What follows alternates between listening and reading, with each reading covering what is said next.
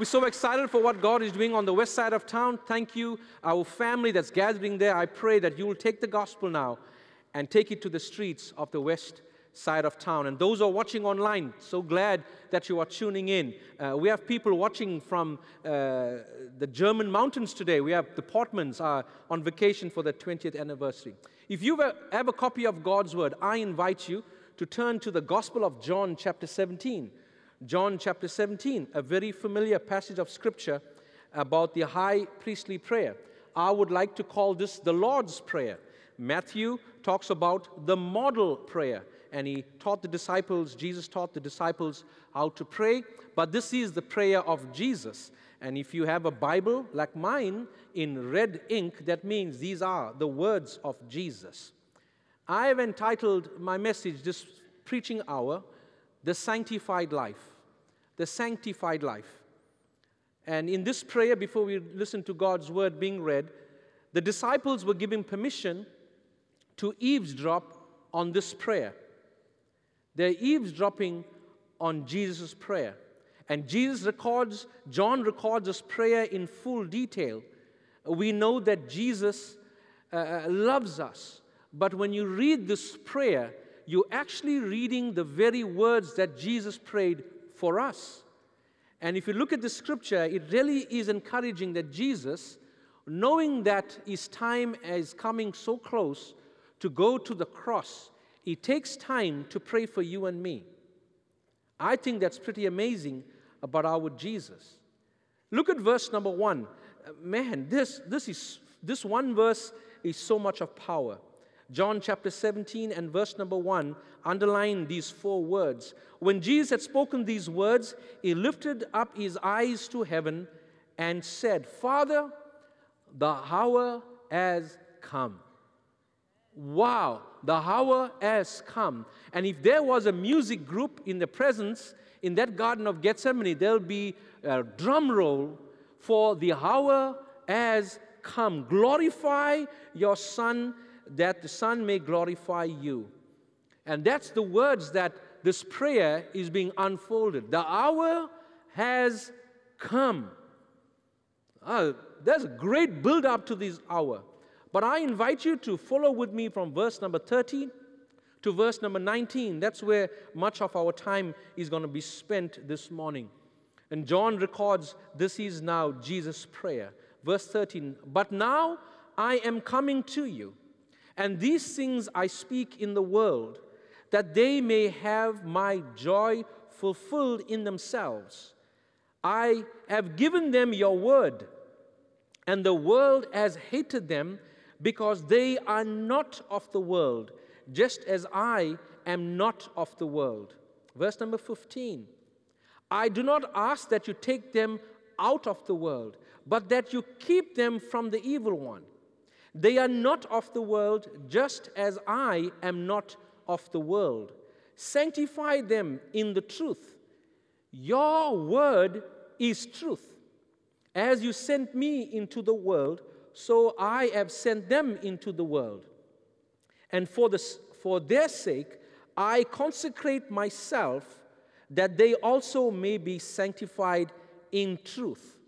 If you listen to the entire prayer, and if you read it, you'll underline the word multiple times.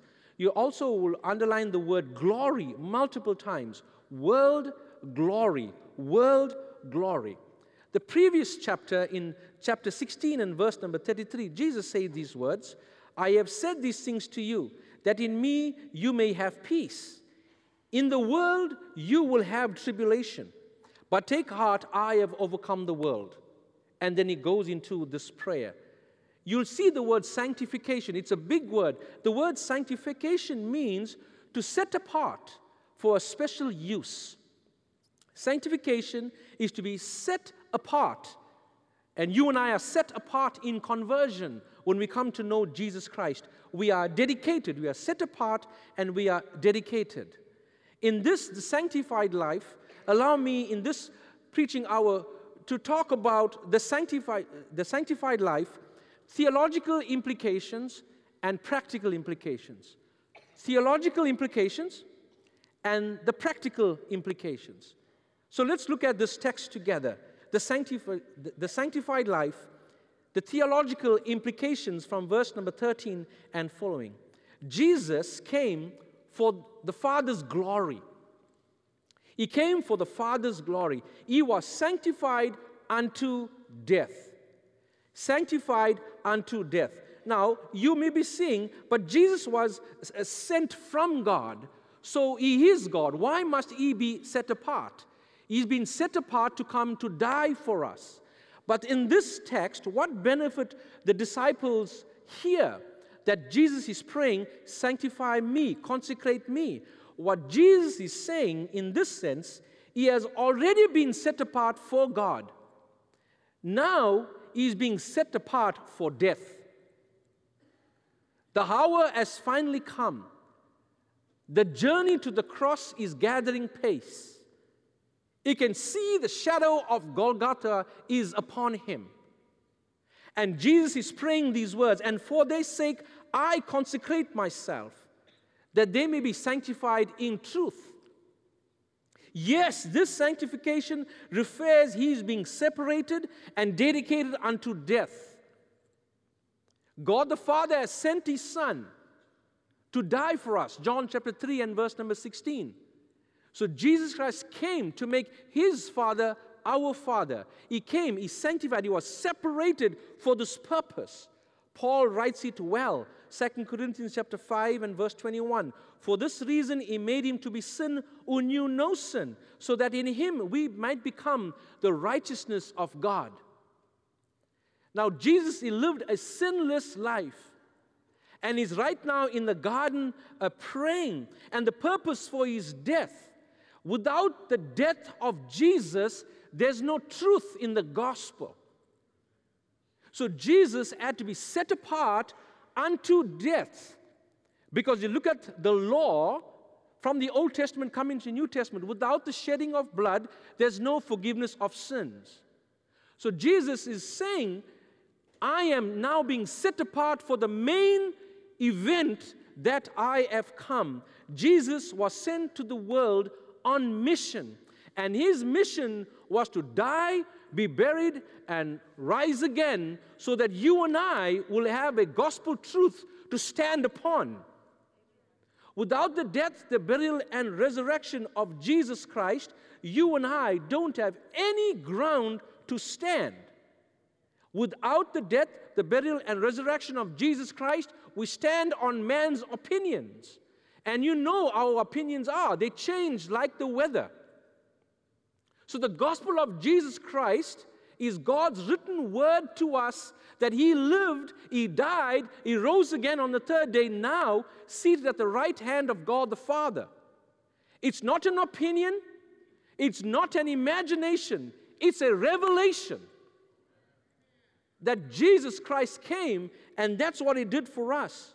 So God is talking to us, and I'm looking at this verse in verse 19. And for their sake, I consecrate myself. For their sake, I'm separating myself unto death. For whose sake?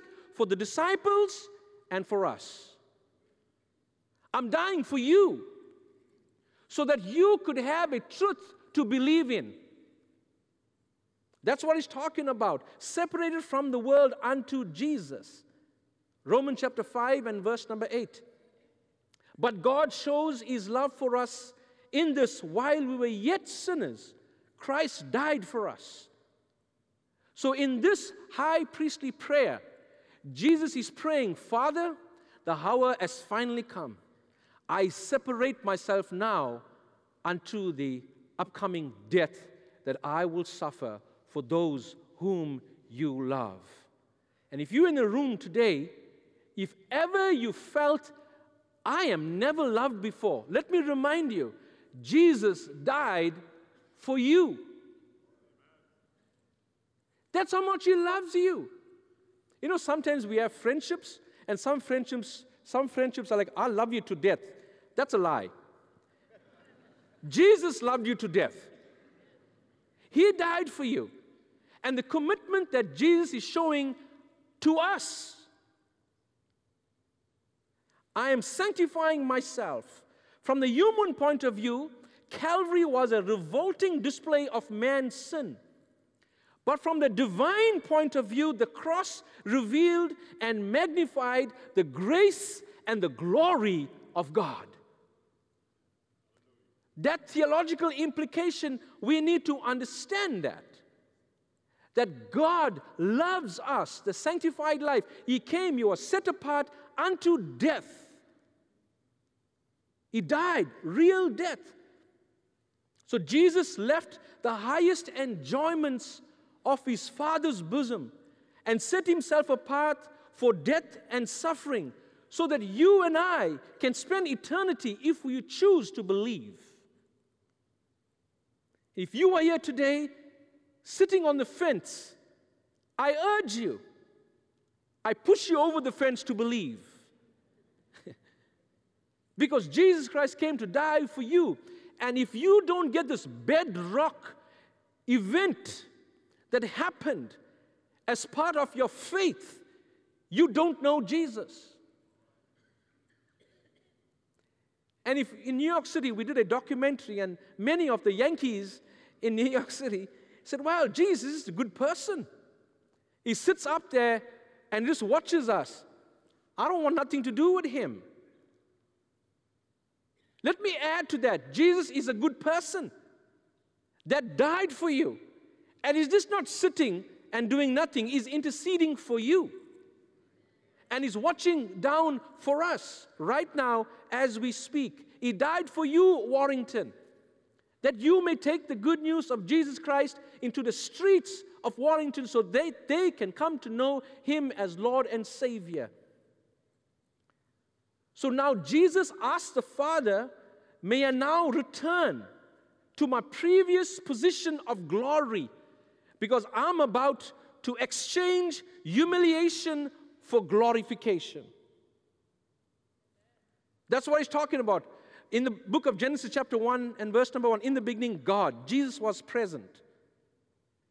John chapter 1 and verse number 29, behold the Lamb of God who takes away the sin of the world. Now Jesus is going to reclaim his rightful place on his throne after his death. And now Jesus is saying, Father, I'm ready to come to you. Father, the hour has come. I'm ready to be home. And when I am coming to be there at home with you, I have created a way so all the people that we love can follow that way and spend eternity with you. So for this purpose, Jesus Christ came to die for us. While we were yet enemies, while we were not friends with God, he died for us.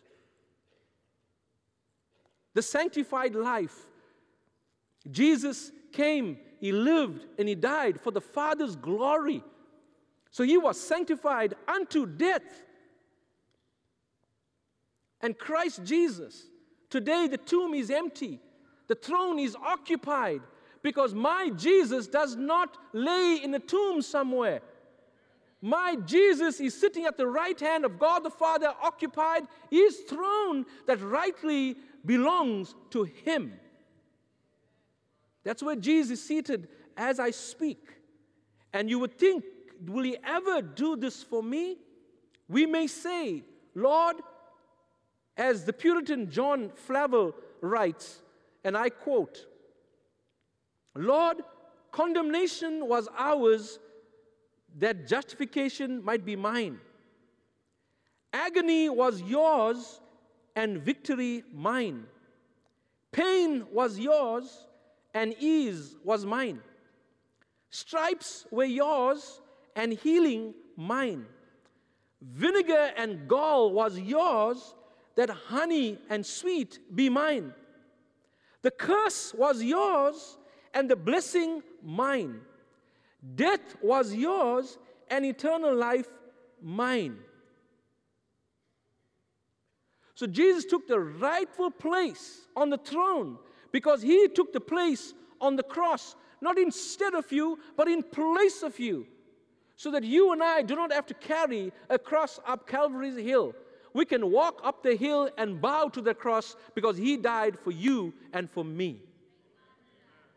The blessed gospel of Jesus Christ. That's the theological implication of what Jesus Christ did for you and me. And he's praying in the garden, Lord, the hour has come. I'm ready. I've listened to a preacher this week, and he said this really interesting parable. He said, like, if you were a kid and you built a boat, and you carved a boat from a piece of wood, and you loved to play with your boat, but one day you lost your boat, and you looked everywhere for it and you could not find your boat. And it's one Saturday morning, you're walking down Palafox, and you see through the glass your boat. And you look at the glass and say, that's my boat. How did it get there? And you go inside the store and you take the boat, and now the boat has a price. And you'll tell the owner of the store, that's my boat. He said, it's not your boat anymore. But I made this boat. Well, it has a price tag. So little boy put his hand in the pocket, count all his quarters, and pays for the boat. And he purchases the boat, and as he's walking back home, he says, boat, you are mine. I made you, and I lost you. And now I purchased you. You are mine. You are twice mine.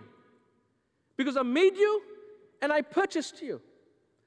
And the blood of Jesus Christ that shed on Calvary's cross makes us twice His if you believe. He has made you, He has lost you, and He has purchased you not by pennies, but by the blood of His Son, Jesus. And He says today, if you are listening to me, you are twice mine. So the theological implication of the death and burial of Jesus Christ should not be taken lightly. It's on the very bedrock that we place our faith, that Jesus is not in the grave anymore. So what does it mean for you and me? Look at the scripture, what he's talking about in verse number 15. I do not ask you to take them out of the world, but that you keep them in the world. They are not of the world, just as I am not. Sanctify them in your truth. Your word is truth, in verse 17. Without the death, the burial, and resurrection of Jesus Christ, we got no truth. So you and I are sanctified. We are separated, consecrated unto truth. And what is truth? That Jesus is the Son of God, born of the Virgin Mary, lived a holy life, sinless, went to the cross, died, buried, rose again, so that we can place our faith in Him. Based on that theological affirmation, this now calls us to walk for Him. So as a Christ follower, we need to be sanctified by truth. Listen, church, do not be a Christian because of the culture you live in. Do not be a Christian because of a religion that your grandparents were a part of. Be a Christ follower because of the truth of Jesus Christ experienced in your life. That He has died for me, that He has died in my place, that now I should not be in a lost eternity, but I could be spending my life in His eternity, which is called heaven. So if you are a truly Christ follower, you are sanctified by that truth. And that's the bedrock of our belief. God's truth has been given to us in 3 editions. Allow me to expound. Truth is His word. Look at verse 17. Sanctify them in the truth. Your word is truth. We have a book. Right? And if anyone wants to point you to any lies, you go to the book. So we are separated from the world by the book. And He talks about His death, His burial, and resurrection. His word is truth. His Son is truth. John chapter 14 and verse number 6, Jesus says, I am the way, the truth, and the life. No one goes to the Father but by me. Now let me give a clarification in the English language, if I may. He is not a truth. He is the truth. That's a definite article. He is the one and only truth. Because if he is a truth, you and I will be a Hindu, because add him to the list. To the 5 million or billion gods, add him to the list. He is a definite article. He is the way. The Son is the way. So his word is truth. His Son is truth. His Spirit is truth. His Spirit is truth. 1 John chapter 5 and verse number 6. And the Spirit is the one who testifies, because the Spirit is the truth. So looking at this prayer, and Jesus is saying, the hour has come for me to experience death so that you can have a truth to believe in. And if you are here today, Jesus died to give you this truth so that you can believe in. You see, the enemy, he's a father of all lies, roaming this world, creating doubt. And if you don't know the real truth, I'm here to tell you, Jesus died for you, and he calls you to have a relationship with him. God has not given speculation. God has not given imagination. God has given revelation. The truth is revealed by God unto his glory. So salvation is not an opinion of man. Salvation is a revelation from God. So when you come to know Jesus Christ, it's a position. Salvation is a position, and sanctification is a process. Every day we are being conformed more and more like him. Unfortunately today, that many of us, when you look at the word salvation, in believing in Christ, his death, his burial, and resurrection, this truth needs to set us apart from the world. We sang earlier on about darkness. If the world is dark, you need to be the light. If the world is lies, you need to be the truth. If the world is dead, you need to bring life. So you need to know that when you come and believe in the death, the burial, and resurrection of Jesus Christ, you do not go with the flow in this world. Because the truth will stand out in the midst of lies. Can I get an amen? So if you believe in the truth, stand for truth. Stand for truth. Or don't be a chameleon. There's a creature in Africa, I'm sure there's a creature in America. It's color-coded through the area that it's in. Whatever the area that's in, the chameleon just sets himself to be camouflaged wherever it's in. So you get the point. If you believe in Jesus Christ and what he's talking about here, you must stand out. You cannot be camouflaged in. And sadly today, the cost of our salvation is death, but the life of our salvation is camouflage. I don't want to offend people. Well, people think I'm weird. They might spit on me. Let me tell you guys, if anyone spits on my face because of truth, I count it a privilege, because they did it to Jesus. In the business decision that you make, be the light. In the classroom that you walk in, be the light. In the community that you live in, be the truth. It cost the life of Jesus for us to have the truth. And sadly, we have become chameleons. That is why Paul writes for us in Romans 12:2, do not be conformed to this world, but be transformed by the renewal of your mind, that by testing you may discern what the will of God is, what is good and pleasing and acceptable.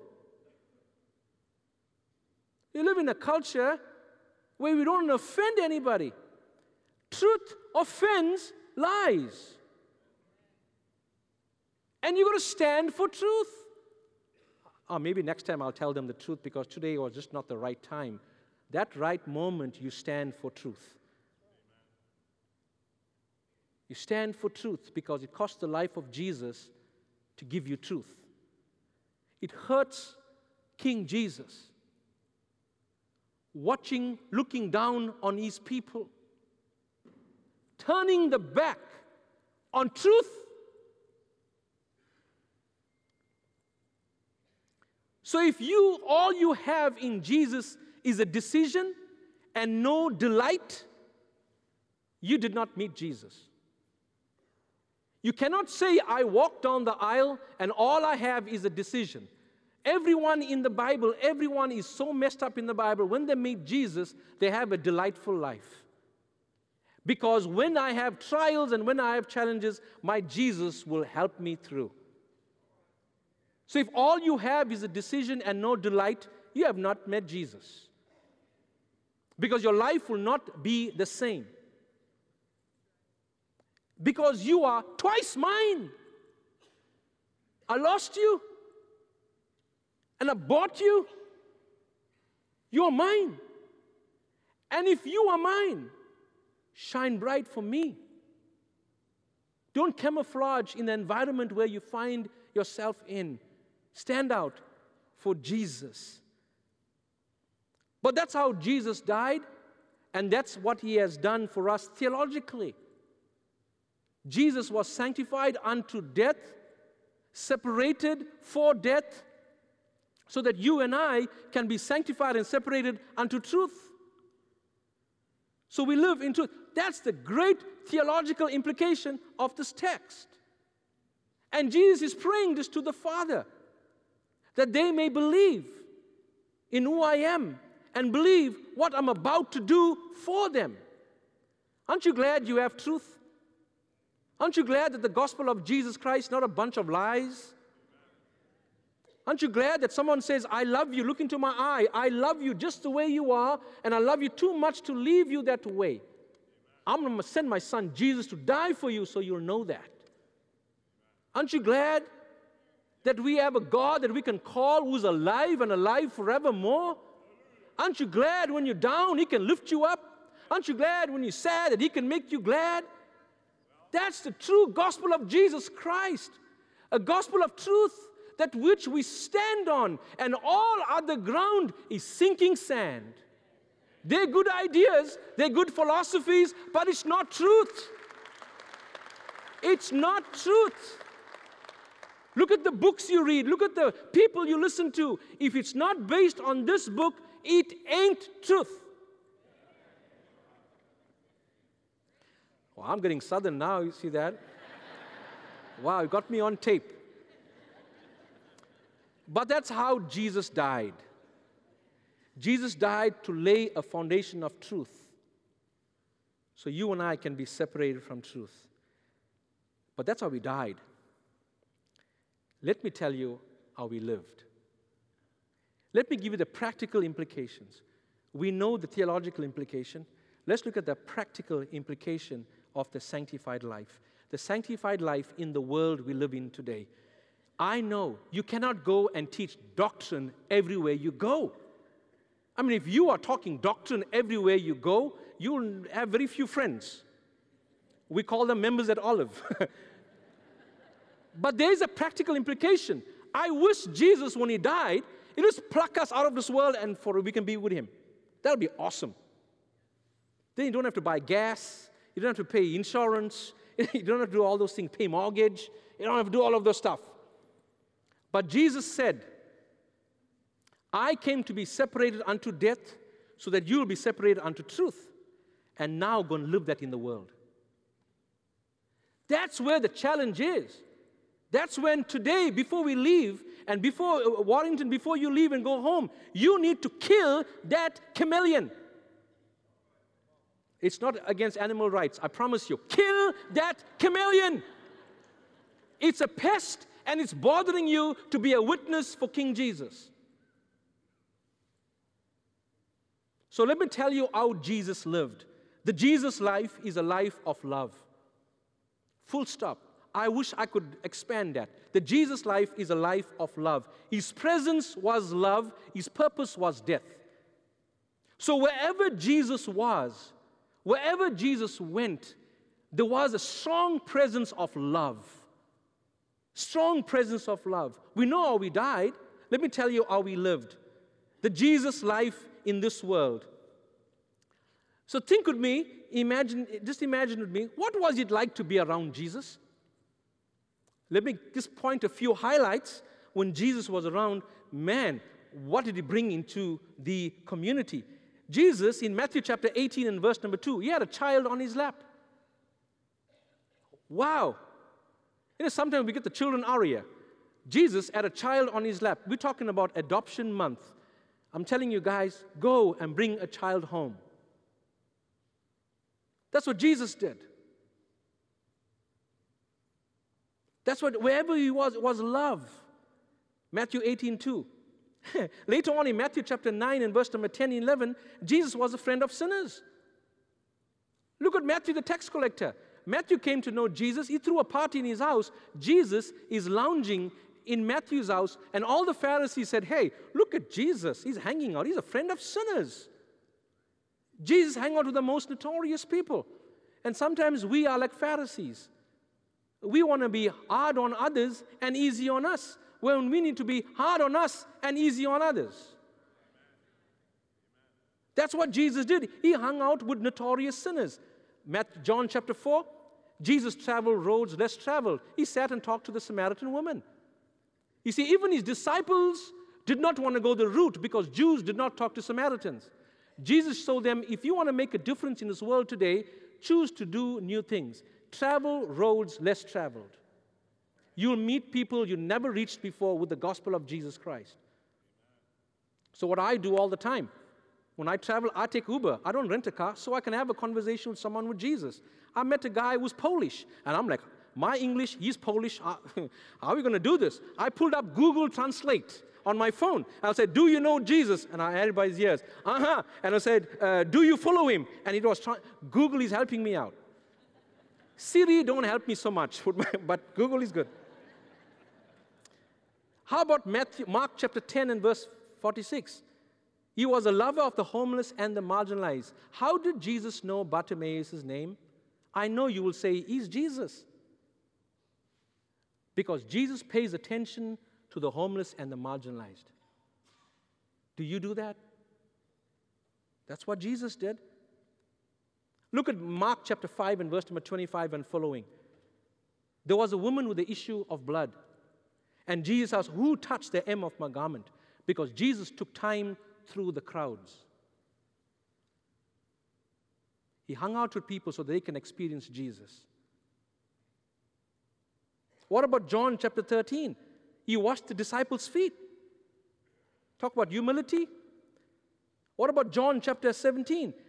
Cooking breakfast on the shore for the disciples. Bobby Taylor, if you are listening, Bobby is convinced that Jesus was frying mullet. He is convinced. And what Jesus was teaching disciples, how to eat the backbone. That's what Bobby Taylor is convinced. But Jesus was hospitable, going the extra mile and cooking for his friends. And remember, one of the guys there, Peter, was in that group. And you know what Peter did? But guess what Jesus did? I'll cook for you. That's what Jesus did. It was so much fun to be around Jesus. Because his presence was love. But the first miracle was great. John chapter 2. He turned water into wine at the wedding of Cana.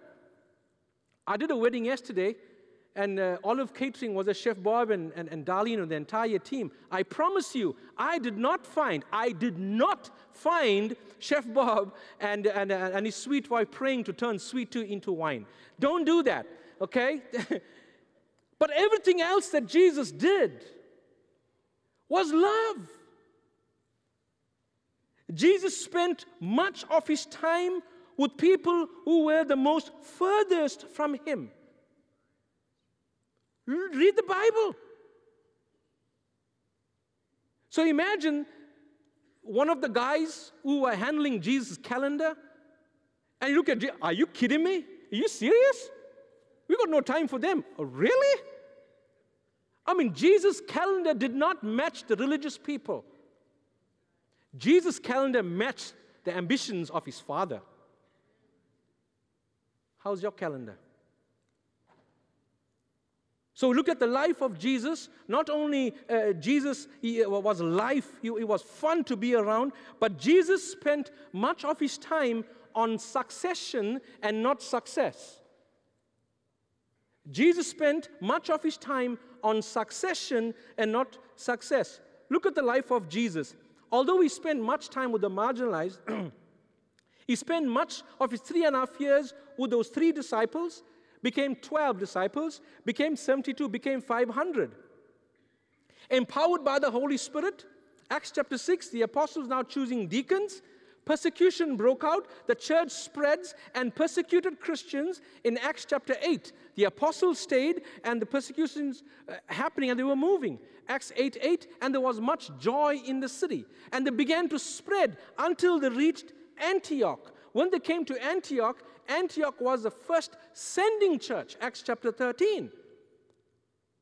Because Jesus spent time on succession, not only success. So Jesus knew, when I go back to the Father, the kingdom of God will move on. So he spent time with disciples. He grew the group. He empowered them. So that's why the apostles grew the Christians and sent them. I will give time to the prayer and study of God's word. You wait on tables. So we see the impact of Jesus. So how do you know that Antioch became a sending church? Why? Jesus was a sending Savior. And you will receive power when the Holy Spirit comes upon me. And you will be my witnesses. Jerusalem, Judea, Samaria, uttermost parts of the world. He did not tell them you'll be running for your life. He told them you'll be my witnesses. But let me tell you, it's worthwhile running for your life for Jesus. And when you get comfortable in your faith, God will raise up a Saul. You see, the persecuted church never died. It's the prosperous ones that die. Christ followers, just like how Jesus, his presence was love, now I'm asking you, wherever you are, must be love. When you walk into your office, in love. When you walk into your business, in love. When you walk into your practice, in love. When you walk into your classroom, in love. Even when you're walking in your neighborhood, walk in love, because Jesus' presence was love. He died in victory. He lived in victory. Jesus brought heaven to earth. Now he's asking us to do the same. So the Christ follower, what does it mean for us? And Jesus is saying, Father, the ones that you've given me, I'm sending them to the world. I'm sending them to Warrington. Go shine bright the gospel in Warrington. And I know we are in the world, but not of the world. But we are in education for Christ. We are in law enforcement for Christ. You are a teacher for Christ. For Christ. You are in healthcare for Christ. Because you are in Christ. The people around you will have a better opportunity to know Jesus, because Jesus is sending you. He separated you and commissioned you to live for Him wherever you are, where you live, where you work, and where you play. That's what Jesus is calling us. So I'm challenging us today. If Jesus, the presence was love, how much more for us now the presence must be love? You see, we always talk about a purpose-driven life. Praise God. Rick Warren wrote a great book, The Purpose-Driven Life. But I also like to add something. You need to have the presence-driven life. You need to carry and know that you carry the presence of Jesus wherever you go. You carry with you the Father, the Son, the Holy Spirit. You cannot check Him out. He is with you. So wherever you go, you are sanctified, not to sit in a holy huddle. You are sanctified, separated, empowered, and sent into the battlefield, which is also our mission field. So wherever you go, you need to love. And I know if you're a Christian and you're listening to my voice, you say, Sean, but I love those who are far away from God. Do they know they are loved? Do they feel they are loved? Because it teaches us it doesn't matter what you say. People forget what you say, but they'll always remember how you made them feel. So every one of you who's a Christian will say, I love them, Sean. Do they feel that? I bet you the woman that caught in the act of adultery, when Jesus said, go now and sin no more, she felt love. When John chapter 4 records for the Samaritan woman, she felt love. She didn't hear love, she felt love. And so God is calling us now to make Jesus the talk of the town. I'm asking you, make Jesus the talk of Pensacola. Build new relationships, make new friends. You'll learn in the process. Redefine community, that you don't meet in the Sunday pew, but you meet in the couch at home. What I'm trying to say, love difficult people because you are one of them. Love difficult people, and your wife is nudging you right now because you're one of them.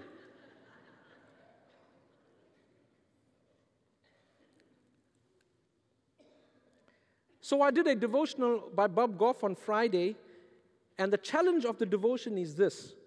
This is a challenge. 2 questions. Who gets under your skin? How can you treat them differently today? Wow. This next 2 months, a lot of family are going to come to town, and a lot of them get under your skin. Bake a cake for them and love them before they get here. Love difficult people because you are one of them. My time is gone. But I want to challenge you.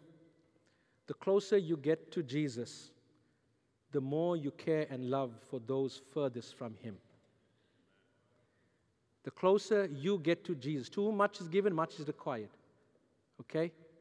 The closer you get to Jesus, the furthest you care for those furthest from, as John comes to play.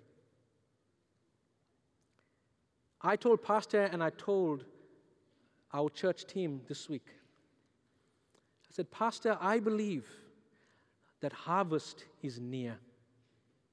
I believe that. Harvest is near. And I believe when you look at the PGA golf tournament, this small putt here defines first place and second place. It defines a green jacket or no jacket.